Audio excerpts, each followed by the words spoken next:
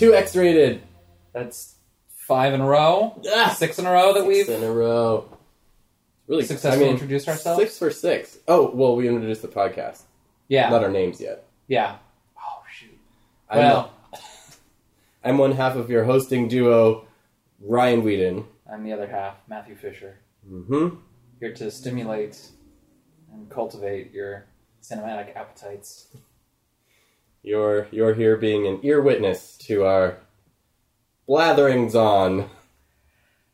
Yeah, do you think the news used to call it ear witness? Like, when network news had, like, eyewitness news. That's true. Why didn't radio have ear witness news? Like, back in I heard the crime going on, but I didn't see anything. You heard it here first, folks, on Ear Witness News. Radio 24. I guess it does. You hear the you think earwax. Yeah, or earwig. No. Ugh. No. Yeah. Maybe it's best that there was no ear witness news. Ear. It's weird when you put ear in front of something. It's gross, like earworm. When you have a song that stuck in your head. Yeah. That's just gross. Yeah, which is weird. I feel like an ear is not particularly gross as like, a hole goes. Yeah. Yeah, until you put something like ear candy.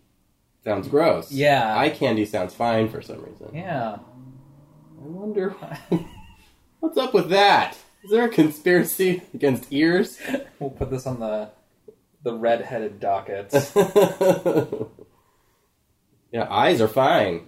It's the eyes that are in power. We're trying to keep the ear down. Wow, you just blew the top right off that scandal. Ears are being impressed by Big Eye. Yeah.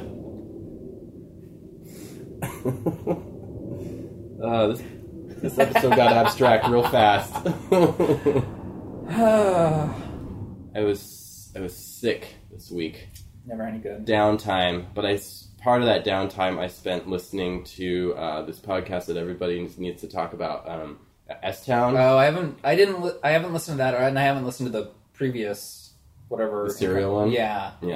I listened to Serial. I liked it. And this one, it's basically an extended This American Life, which is like if you like This American Life, you're probably gonna like this thing. But it was almost more interesting to see like everybody jump on it with their fresh takes and criticisms. Okay. Like everybody had some way of taking down this huge podcast. Were these like legitimate criticisms, or was it just people trying to like shit on something because everyone else seems to like it? They seem like legitimate criticisms. But it's some of it was like, oh, they didn't get, women right on this podcast. And it's like, well, there weren't really a lot of women on it. It's like that reverse criticism that I like hate when it's like, man, The Godfather really treats black people terribly. And it's like, well, that's not even an element in the movie. I guess like by omission, yeah, it's not a great movie for black people, but it's like, that's not part of that shouldn't even be introduced into the criticism, I feel like, What about when that one mob boss stands up during, like, the meeting about whether or not to sell heroin? And he's like, we gotta keep it out of the schools, keep it for the blacks and the homeless. They're animals anyway, let them lose their souls. I guess that's pretty bad. Yeah. Or like, somebody criticizing, Crimson Tide for not talking enough about the glass ceiling. It's like, there's one woman in that movie. And she's not even a career-oriented person. She's a mom. Crimson Tide. Ryan, your topical references just might be too topical for our listenership. I watched it last night, okay? Did you really? I did. Never seen it. It's okay. Yeah. Tony Scott, who I didn't realize was a prolific director. Did a bunch of big-name stuff. Top Gun, Days of Thunder. Yeah. The Hunger, which I know. The Hunger, yeah. His first movie. That's nuts. It was kind of an interesting movie to watch just from the standpoint that it kind of falls in between 90s lighting and 80s lighting. Okay. Where they're like, he's not afraid to throw green lights on a character and have it be like, this is the room with green lighting, this is the room with red lighting, like to help you distinguish where you are. But then also have a lot of like kind of flat '90s lighting going on too. Okay. It's kind of got it both going on. I read somewhere once, I don't know how true it is, but that Quentin Tarantino was a script doctor on that. That's right. Yeah. I guess Denzel confronted Tarantino about his use of the N-word in his movies. Oh. So Tarantino, I guess, had to defend his, usage of it to Denzel himself. Let's see. At that point, he would have had Reservoir Dogs and Pulp Fiction under his belt. Not Jackie Brown yet? No, because it was 95, and Jackie Okay. Brown, I think, is 96 or 97. Okay. I mean, there is just the scene with Quentin Tarantino in Pulp Fiction. Oh, yeah. I mean, that scene alone will probably, That could rub someone the wrong way. Yeah. Yeah. So you know how I'm, like you, I'm always on the lookout for a good Parker Posey movie. Oh, yeah. To see if they actually exist. I can think of one. I love her so much, Yeah. but I can't think of a movie with her in it or a Parker Posey movie. There are definitely a handful of movies that she's in. Supporting, yeah. The Christopher Guest movies. I was going to say, Waiting for Guffman's the one movie I can Okay. think of. And then she's in my favorite Superman movie. Mm. But in terms of movies that she stars in, that's a little different. Yeah. And she didn't star in this movie, but she was in it. It was an early 90s sort of, I don't want to say erotic, but it was a gay sexual thriller called Frisk. That sounds so familiar. It seems to be cut from the same cloth as like the early George Araki films. Greg Araki? Greg Araki, yeah. Yeah, okay. Where, like, same type of budget and, equipment as Totally Fucked Up and stuff like that. It's not based on the book, is it? I don't know. Is there a book? Yeah, what's his fucking name? I hate him so much. Dennis Cooper is the name of the author. Oh, okay. I'm not familiar with him. I've read like 3 or 4 of his books because everyone's told me, oh, he's great. I hated everyone. Are they just, like, edgy? Yeah, it's Okay. like disgusting and like there's always like bloody, violent gay sex and Okay. like he'll throw in some like punk rock references and then Yeah, it's like, everyone's this like, movie this had is that. amazing. It's like, it's garbage. I hate it. Okay. Well, this movie was based on one of his books, I guess. Yeah, okay. I'm sorry. You just Oh, no. triggered a nerve I haven't thought about in a while. But I mostly rented it because I knew that it was a gay movie and I knew that it had Parker Posey in it. And I was like, how bad can it be? And it's as bad as most every other Parker Posey movie. Yeah. I mean, I shouldn't say that it's her movie. She's only in like 20 minutes of it. Mm-hmm. And it must be from the real early 90s. She looks real young, like pre-party girl young. Oh, man. And she doesn't have a big part in it. Like, I don't even think she's in the opening credits. Oh, wow. And the movie is not good. I didn't know they made a movie about that. I will say that as far as, like, casting good-looking people who also look sort of everyday-ish, they did a very good job. Okay. Everyone looked handsome but gettable, Okay. which I feel is a line that not every movie walks. Yeah. But that, I would have to say, is the strongest quality the movie had. All right. I also watched a movie called Goat. Oh, the James Franco And Nick Jonas. Fraternity. Yeah. I almost said sorority. And if it's got Nick Jonas and James Franco in it, you know it's going to be kind of gay balls. Oh, yeah. And, like other movies about young men hazing one another, I found it deeply erotic. Also not very good. Oh, that's too bad. The trailer looks great. Yeah. And I will say, like, Nick Jonas, I think, is very proud of his, Body. gay jailbait status. Oh, yeah. And he is even better in moving pictures than in the stationary ones that I've become accustomed to. Fancy that. These moving pictures are more erotic than these non-moving ones. You heard it here first on Earwitness News.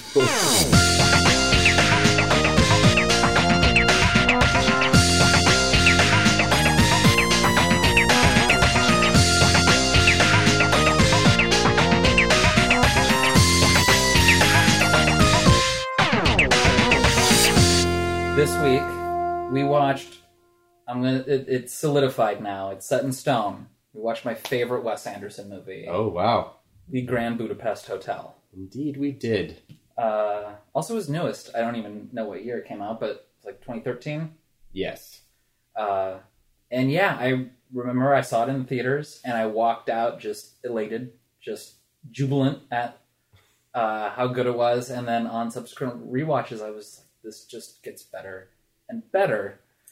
I will say that the last time I saw this before watching it for the podcast was in the theaters as well. Oh, okay. And I enjoyed it much more this time around. First time I saw it, I was just kind of shrugged my shoulders and was like, meh, yeah, that was fine. It was fine. It was good. Yeah. I enjoyed myself. But then this time around, I was like, actually, this is a really good Wes Anderson movie. I guess it's just a good movie. I shouldn't qualify it that way. So the premise is it's a concierge, Gustave.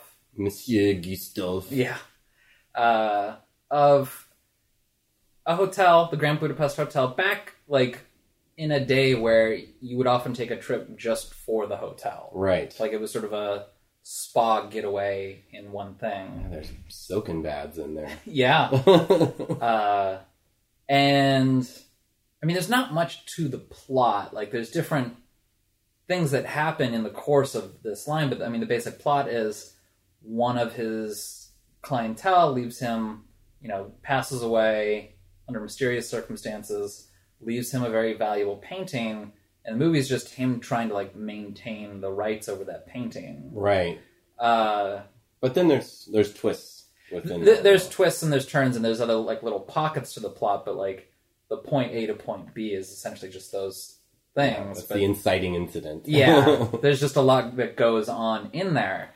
So a couple years ago, a friend of mine and I were having a discussion about Wes Anderson movies because we feel that, in a scientific method, most of his movies are pretty strong. Mm-hmm.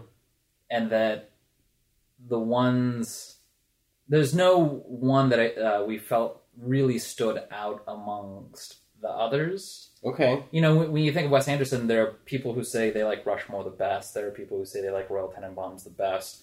And we kind of came to this conclusion that because he steadily makes pretty solid films, it's the differences in the characters that really make you reach out and connect. Sure. And I think, and I don't know what it says about me, but I think because I like Gustave H so much, that's sort of the winning characteristic of this movie for me. Sure.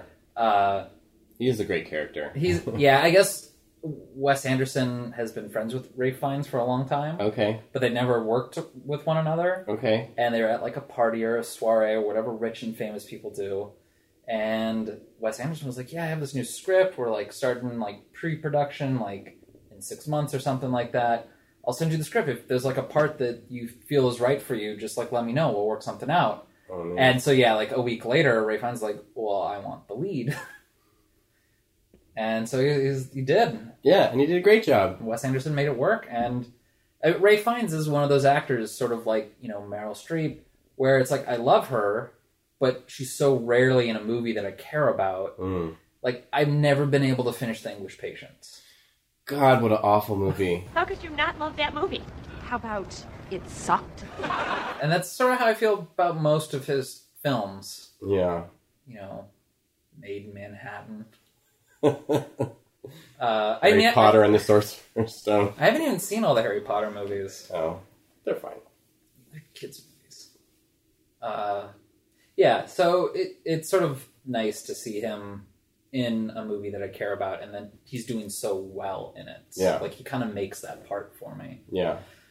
I like, one thing I do like about this character that's kind of different from other Wes Anderson characters is his use of profanity, which is a lot of fun. I love how so many times people will be speaking eloquently, and then they'll be interrupted by something profane. Yeah. That you see it from the very beginning when Tom Wilkinson's sort of Indeed. relaying, Yeah, and then yeah. he's interrupted by that kid. Yeah, it's kind of a theme of this. None of the poetry, whenever anybody starts a poetry, nobody. It never gets finished. Never. Then there's a poem, but we might want to go ahead and start on the soup since it's 46 stanzas.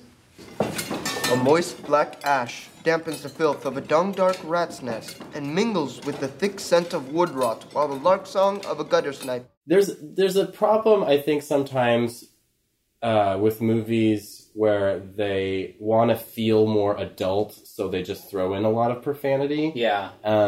And I feel like this movie does a great job of not doing that with its profanity. Because, like, in the past, Wes Anderson's not a huge... He uses his profanity really like a sprinkling. Like, so that it has more impact, you know? And in this movie, it's a little more liberal, but it's fun. Yeah. Like, cause... It still kind of spikes and surprises. Yeah. Like, when they're taking the boy with apple picture, like, before it's been... gone through probate and they actually have it, and they replace it with the picture of like the two ladies like fingering each other. Yeah, like that gag gets me every time. I love when he's talking with the French butler in the monastery. Who'd they kill this time? My dear sister. The girl with the clubfoot? Yes. Those fuckers. It's just like, that's right. That's what he would say. Yeah. Like, this is like he comes across as this really prim kind of character, but it's like. He would curse, you know, like when he's not around the guests in professional setting, he would become a very sailor-mouthed man. Well, in the scene where they're approaching the boy with apple picture, and he's describing, he's like, "This is Van Hoytel's exquisite portrayal of a beautiful boy on the cusp of manhood. Blonde, smooth, skin as white as that milk, of impeccable provenance. One of the last in private hands, and unquestionably the best. It's a masterpiece. The rest of this shit is worthless junk." It's great. Yeah. It's a lot of fun. It's a nice interplay for that character. Yeah. And I don't always see it coming. Like, the timing's never the same. Yeah. So it's like when it happens, it's always sort of funny. Yeah. And this is, I think, a decidedly darker Wes Anderson movie. Okay. Just because, like, you know, there's some violence that happens, which you don't see normally. But it doesn't feel like he's trying to make it more adult through the cursing, I guess. Yeah. My point.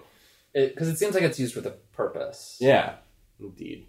One of the reasons that I really cling to Gustav is that decision-making can be like a muscle. Like, you learn to, like, flex and grow. Sure. And Gustav, like, that muscle's, like, fully formed. Yeah. Like, he knows exactly how to make decisions and, like, go about his day, you know, as effectively as possible. And I don't know, for some reason I find that a very attractive character trait. Totally. I'm horribly indecisive. Yeah. Oh my god. Just, yeah, especially, like, in his job. Like, he goes at it with, like, focus and care, and he's got high standards. And, yeah, I don't know, his ability to make decisions I just find instantly appealing. Yeah, he knows what he wants, he knows what he needs. I feel like it's a reflection of Wes maybe a little bit, because I feel like the movie itself is sort of Wes focusing, or not focusing, but like sort of at like the pinnacle of his strengths in a way.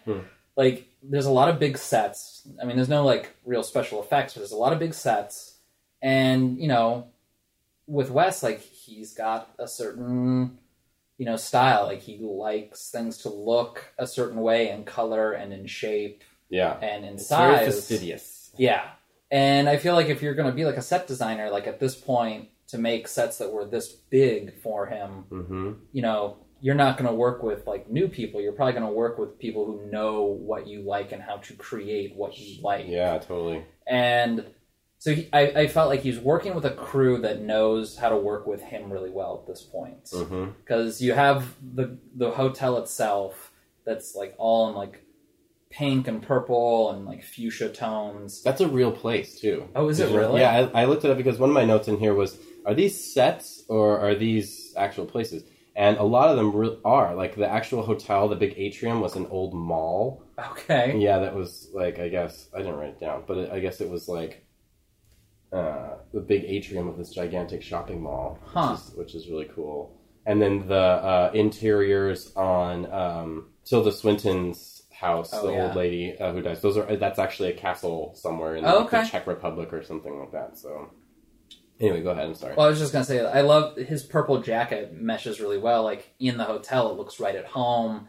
But then even at different, like when he's like when he's giving his like nightly sermon or whatever. Oh yeah. And it's like just gray and drab and white, and like the purple really pops against like the drabbery of the behind the scenes. And when he's at Tilda Swinton's manor, like it's all, you know, deep brown varnished color, and so like the purple pops against that. Like Right. it does a good job of letting you know that like this is not like his territory. Right. Like, just like a visual cue that like this is not like the world that he has control over. Right. And he uses color really well. Mm-hmm. Just gosh, and now that I'm thinking about it, it's not a matter of lighting really, although he does some like tricks with lighting in this movie. It's basically just like well lit, and then you tell the story with how everything with the actual objects, the color of the actual objects, not like you don't falsely color them with lighting, which sounds like a nightmare from a prop department standpoint. Yeah. But I don't know. There's probably people who love doing that. So yeah, and so you know, I'm thinking that you know, with sets and costumes, like he's got to be the whole crew. I feel at this point has to know how to design things to Wes's specifications. yeah, And then this also feels like he's got like more of like his specific cast and crew, or his cast backing him too. Like a lot of the regular Wes Anderson players are here. yeah, You know, Jason Schwartzman, Bill Murray, Jeff Goldblum. I mean, Harvey Keitel and Edward Norton were both in Moonrise Kingdom. mm-hmm. Willem Dafoe has been in other ones. Adrian Brody. Just a lot of repeat cast members. Like, really the only new ones I think were Ray Fiennes, and then I don't remember the actor's name who plays Zero, but... Right. Yeah. And they're kind of the most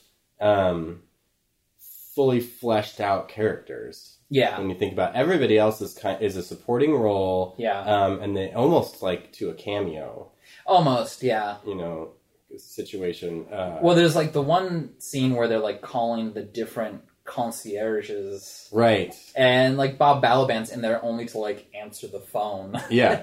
And you never see him again. Bill Murray's got like 2 scenes in it. Yeah. But he's been in every Wes Anderson movie since Rushmore. That's actually something that I guess is kind of fun. I don't know. I go back and forth on this, where it's like you see the preview for a Wes Anderson movie, and he shows like who's going to be in it this time, like the huge cast. Mm-hmm. Like since Royal Tenenbaums, it's always like a cast of thousands, Yeah. you know. And so there's always this sense of like, and here's where so and so is, you know. Like definitely in Moonrise Kingdom, I got that feeling where it was just like anytime they introduce somebody who's like a character, I feel like they needed like their own leitmotif, or like Peter and the Wolf style thing, like, and here's their theme. But Which like, would kind of make sense in that movie. yeah, actually, right. But I go back and forth on whether I think that's fun or if I think it's like kind of cloying and annoying. So this time around when I was watching today, I was like, no, this is actually, I'm enjoying this. I remember hearing an interview with Jeff Goldblum a couple months ago, Mm-hmm. and he was talking about Wes Anderson because he has a reputation for being really demanding of his cast and crew. Okay. He's very uncompromising, I guess. And Jeff Goldblum was like, no, that's not quite right. Like, if I come to him and be like, you know, this monologue, like, I kind of want to do it this way, he'll, you know, ask me why, and then we'll do a shot, and we'll do it my way, and then he'll be like, okay, now we're going to do it my way again. He's like, he'll usually let me do, like, a shot my way, and then all the rest of the shots his way. Yeah. He's got a specific vision. Yeah. And I mean, it really comes across, even in his earlier films. I haven't seen Bottle Rocket in 10 million years. Yeah, I haven't but, either. I don't remember it very you know, well. I just watched Rushmore not that long ago, and even then you can just see it already. He's learning, like, his specific technique and how he's going to do things. And here, I feel so effortless almost. Like, it feels second nature that, of course, the camera just does a totally lateral pan across a long hallway. Yeah, for every it's like scene. a living painting, basically, is what he does. There's I don't know, there's probably a technical term for this, but I noticed it more in this film than I've seen in others of his. Okay. Where it's like the camera's looking straight forward, and then it'll tilt 90 degrees downward. Oh, okay. Because he'll turn like 90 degrees with the camera a lot.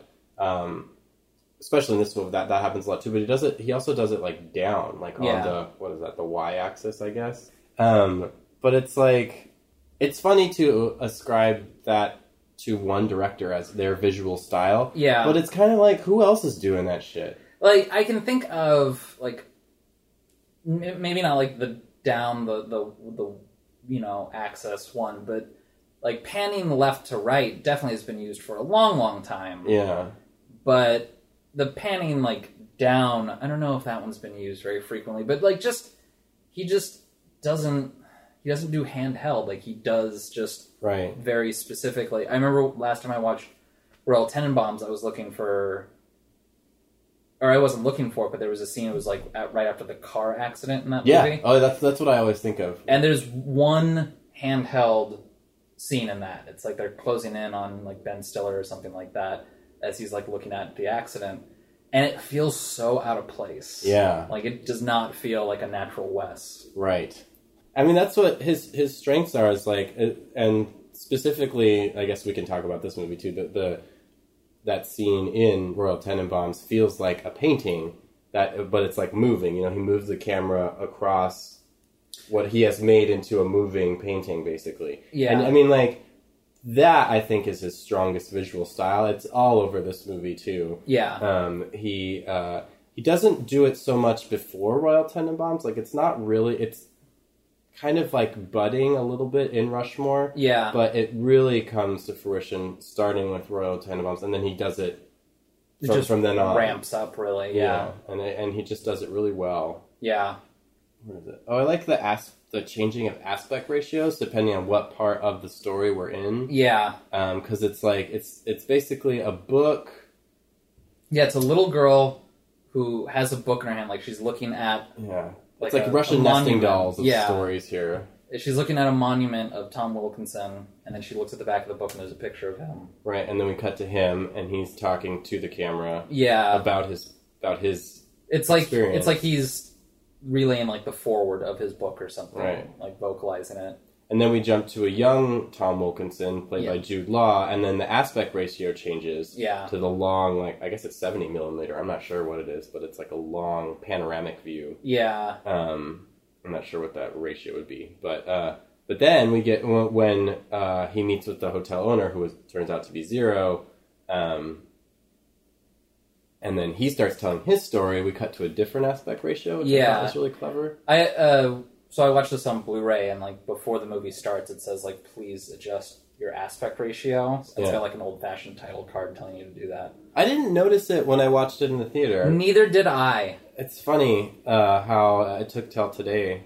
I noticed it the last time that I watched it, like at home, my first rewatch. I noticed it, but yeah, in theaters for some reason I didn't feel it at all. It doesn't read the same way. But yeah, I like that as a trick because it doesn't. Like, even though a lot of the movie's full screen, it doesn't feel full screen. Right, yeah. Like, it still feels like you're watching a widescreen movie. Yeah. And I like the Russian nesting doll part of the story. Like, you start in what's presumably present day, goes back. I don't even know if they say how far it goes back when you're seeing Tom Wilkinson talk. Yeah, I mean, judging by the decor of the hotel, that's like 60s, 70s that he's there, I would say. And then, like, it goes back to the 30s, maybe? Yeah. I'm not even sure. The brunt of the story takes place in, like, the 1930s, I think. Yeah, that would be my guess.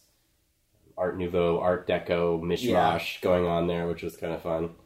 What do you think of Tilda Swinton versus just hiring a normal old actress? Okay, I have a fun fact about this. Oh, man. Got my fun pants I don't want to blow my fun fact wad too soon here, but originally it was not supposed to be Tilda Swinton. Okay. It was supposed to be our friend and lovely woman... Parker Posey.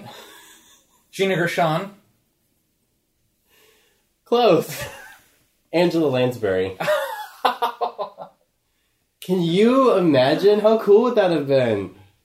As much as I love Tilda, that probably would have been cool. I know. And she had to back out because she was doing Driving Miss Daisy on Broadway at the time. And there was scheduling conflicts. But it's like, damn! Wouldn't that have been great? Yeah. Like, now when I look at Tilda Swinton in that role, it's just like, they were trying to make her look like present-day Angela Lansbury. That's what they're doing. That's too bad. I know. She's great. Don't get me wrong. Like, I mean, I love Tilda Swinton. Tilda doing Greyface is tons of fun, but But yeah, Angela Lansbury really would have been a like cherry on top there. Yeah, that would have been pretty awesome.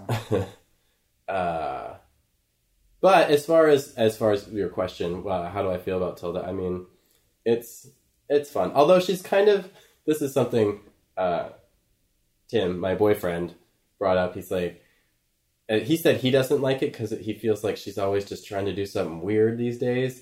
And he's like, she's just trying to be like the female Johnny Depp. It's like, yeah, I guess so, kinda.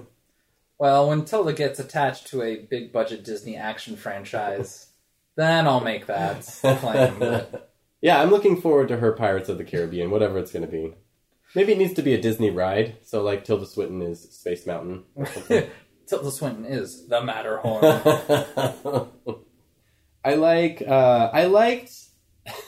going back to the movie that we're discussing. Yes, of course. I like how Ralph Fiennes' character, Mr. Gustav, kind of has a sexual ambiguity that they toy with. Okay. Like, he's definitely into, like, old women. Yeah. And he's definitely, like, straight. I think we get that impression. But it seems like it gets toyed with a little bit. Like, the Adrian Brody keeps calling him a faggot. And then he's like, you've probably fucked my mom, blah, blah, blah. And he's like, I thought you said I was a fag. And he's like, you are, but you're bisexual. And then also when, like, he goes into the prisoners call him in when he's delivering the gruel. Yeah. And they're like, Me and the boys talked it over. We think you're a real straight fellow. Well, I've never been accused of that before, but I appreciate the sentiment. That's fun. Like, he can be fastidious and put together.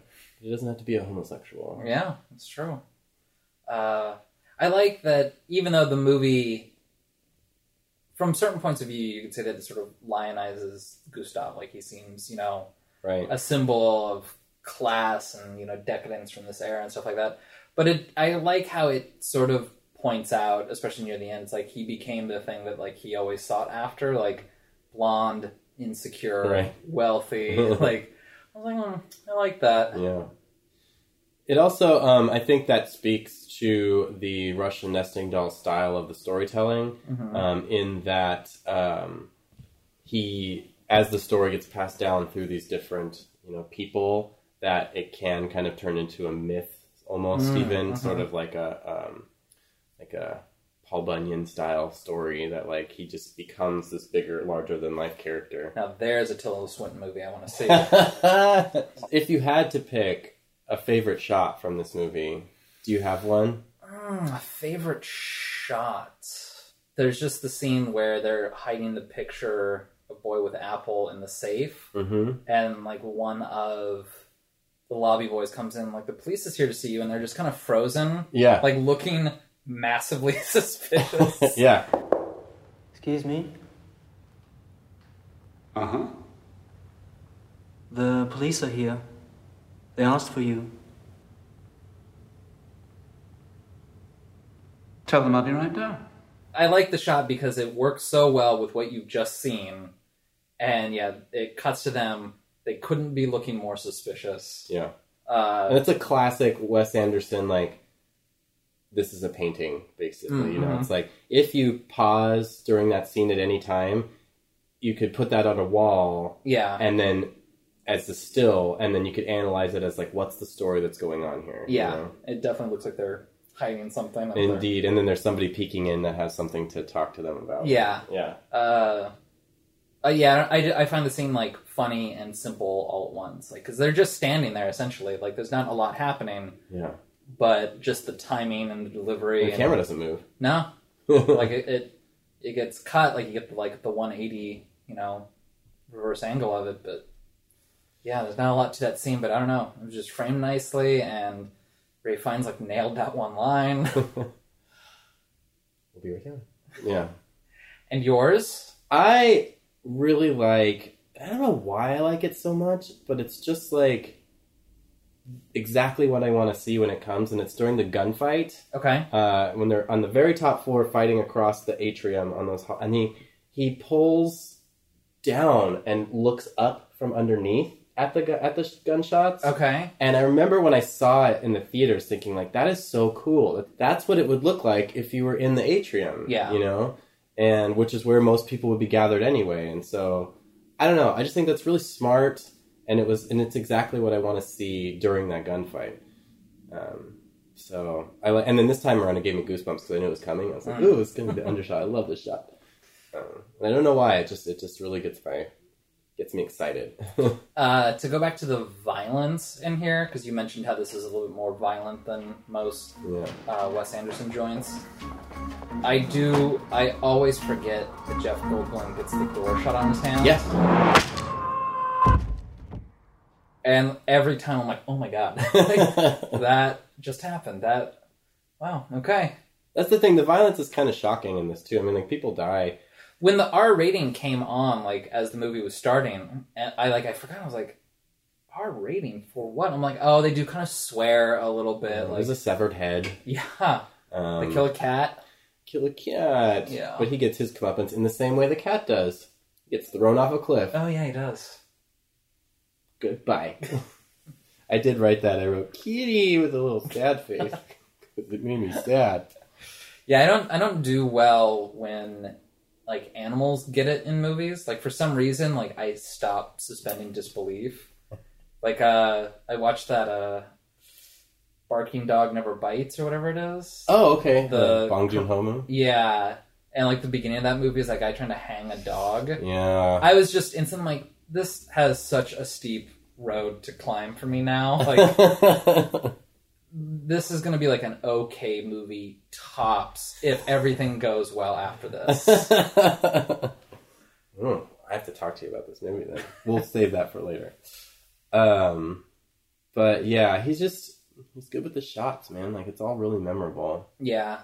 And I feel like his shots aren't super complicated. They're just layered really nicely. That, you know, the sets or the background and the costumes look solid. Mm-hmm. So, like, whatever you're seeing is solid. And then he's not overly voracious with how he moves the camera. His shots aren't super complicated or intricate, or they're not like a David Fincher where they're, like, roaming all around and doing all sorts of different things. Like, it's just cameras here, and it might pan, or it might zoom, or it might, you know, lift at some point, or, you know, drop, but it's all in a straight line, you know, more or less. Yeah, it always feels like a play or a stage, basically. Yeah. Oh, I mean, that scene in Rushmore, mm-hmm. when they're doing the play at the very end, like the war. And, like, the way that, like, the camera will kind of pan as, like, the troops are, like, walking across the stage. I'm like, this feels like a Wes Anderson movie. Totally. Like this. Yeah. So, I mean, I guess we've kind of brushed upon this earlier, but, like, my favorite Wes Anderson movie is Rushmore. Mm-hmm. And it has a lot to do with the scope of it. Okay. Being that it takes place over 4 or 5 months, something like that, and there's, like, 3 main characters. There's not a lot of, like, winking to the camera, which I think starts to happen right after that. Mm-hmm. And I just feel like it's a really good marriage of the sort of whimsy that he's known for, but also grounded in, like, real character development happening. Okay. I think he kind of forgoes that character development in his scripts later on for more of a just, like, pastiche and, like, big, grand sort of Russian novel-style storytelling. I can see that. And that's not necessarily to a fault, because I really... I think he focuses later, starting with, like, Royal Tenenbaum, to kind of he picks one character to have their growth happen. And then all these other people are like, secondary characters around him. That said... this might be my second favorite now. I don't know. Like, I was always saying Royal Tenenbaums was my second favorite, but, like, this one is really great. This one, so you're talking about, you know, how it's more about, like, the look and the pastiche of it. Yeah. While watching it, I kind of realized that most of, like, what I would put in, like, favorite movie categories. Mm-hmm. Have, like, a strong emotional element. Like, they move me in some way, or they make me rethink the concept of what is art, you know, stuff like that. And this doesn't. No. Like, it really, I don't feel super emotionally connected to any character. Right. I don't think that it makes me rethink movies or art or expression. But for some reason, it hits this sort of zen middle ground of being consistently enjoyable from frame one to frame whatever's last. Yeah, it's definitely got... It's got an X factor that I can't put my finger on. Yeah, and so even though, like, my emotions aren't, like, swinging, it's not a, breaking the wave sort of, like, emotional journey. In fact, it's quite the opposite. Like, I start it and I'm happy, and I end it in almost the exact same, like, happy mood that I was in when it started. Right. Which is... And no one really grows, honestly. Yeah, it's not a huge journey. Like, we get a good story out of it, but... And I feel like this is sort of unique in that type of movie, because usually if I really, really like a film, it has some sort of emotional attachment to it. Yeah. Or there's something in it that grounds me emotionally to, like, the sways of it, that I really care about the characters and want to know what happens to them.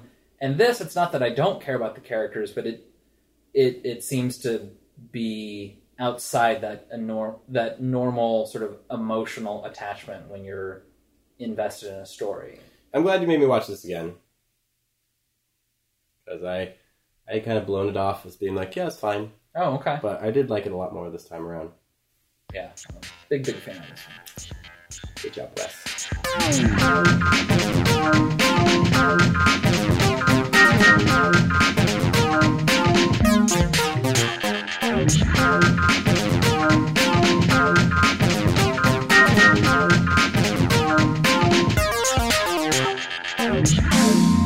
So, do you have anything for me next week? I do. Uh-oh. I'm, Your jaw's clenched, your palms are sweaty. Yeah, I kind of had a little trouble figuring out what I wanted to do, because I realized this whole season I've really been focusing on only movies from the last 2 decades. So I was like, I should do something older, but I'm not going to. I was going to say, we just had a movie from 1965. I know, that was your pick. But I'm going to do a movie by a lady director. Oh, man. And it's a movie of... And you have to qualify. Director definitely infers man. Indeed. But I only saw this movie once, so I don't know, but it's something I've always wanted to revisit. But I want to do Take This Waltz.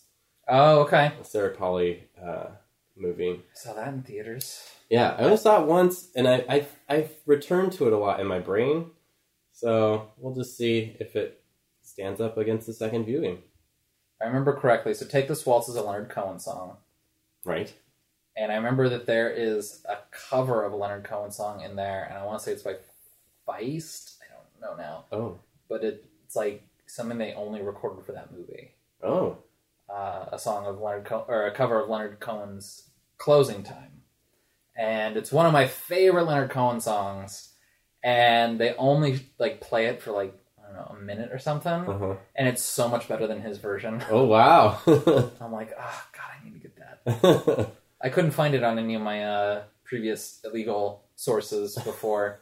They never released a soundtrack for it, and I couldn't find it anywhere, at least when I looked for it initially. It was I don't know. It seems like going out of your way to record something in the studio and then not releasing it in some way, shape, or form seems odd to me. Maybe it's one of those things that you're going to have to contact someone on the dark internet, and then you'll meet them in a back alley and they hand you a thumb drive. A floppy disk.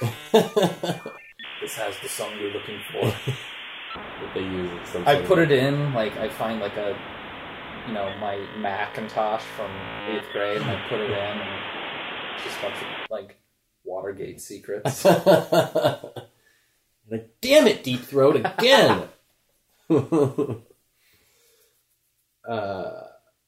Yeah, so I don't know, we'll see. Yes, we will. Shall we plug our junk? We should. We have Twitter account at X-Rated Movies. We have a Facebook page at Rated X Movies. You can send us emails through the Netroverse at x.rated.movies@gmail.com. knocking this out of the park tonight. The music bed will cover up all of our flaws. Like, rate, review, subscribe on iTunes, especially the rate and review, because it helps get the word out there for similar podcasts, people looking for this type of thing. We love knowing what you think about us. We nearly like shit ourselves when we saw a new rating today. So, yeah, make us shit ourselves. Also, if you want to give us money for hot quality content like that, we have a Patreon, and it's just patreon.com/X-Rated Movies. Everything's X-Rated Movies. Next week, take this waltz. Next week. We'll see you then. I mean, you'll hear us then. You'll be ear witnesses. Be the first ear witness next week. X-Rated. Bye.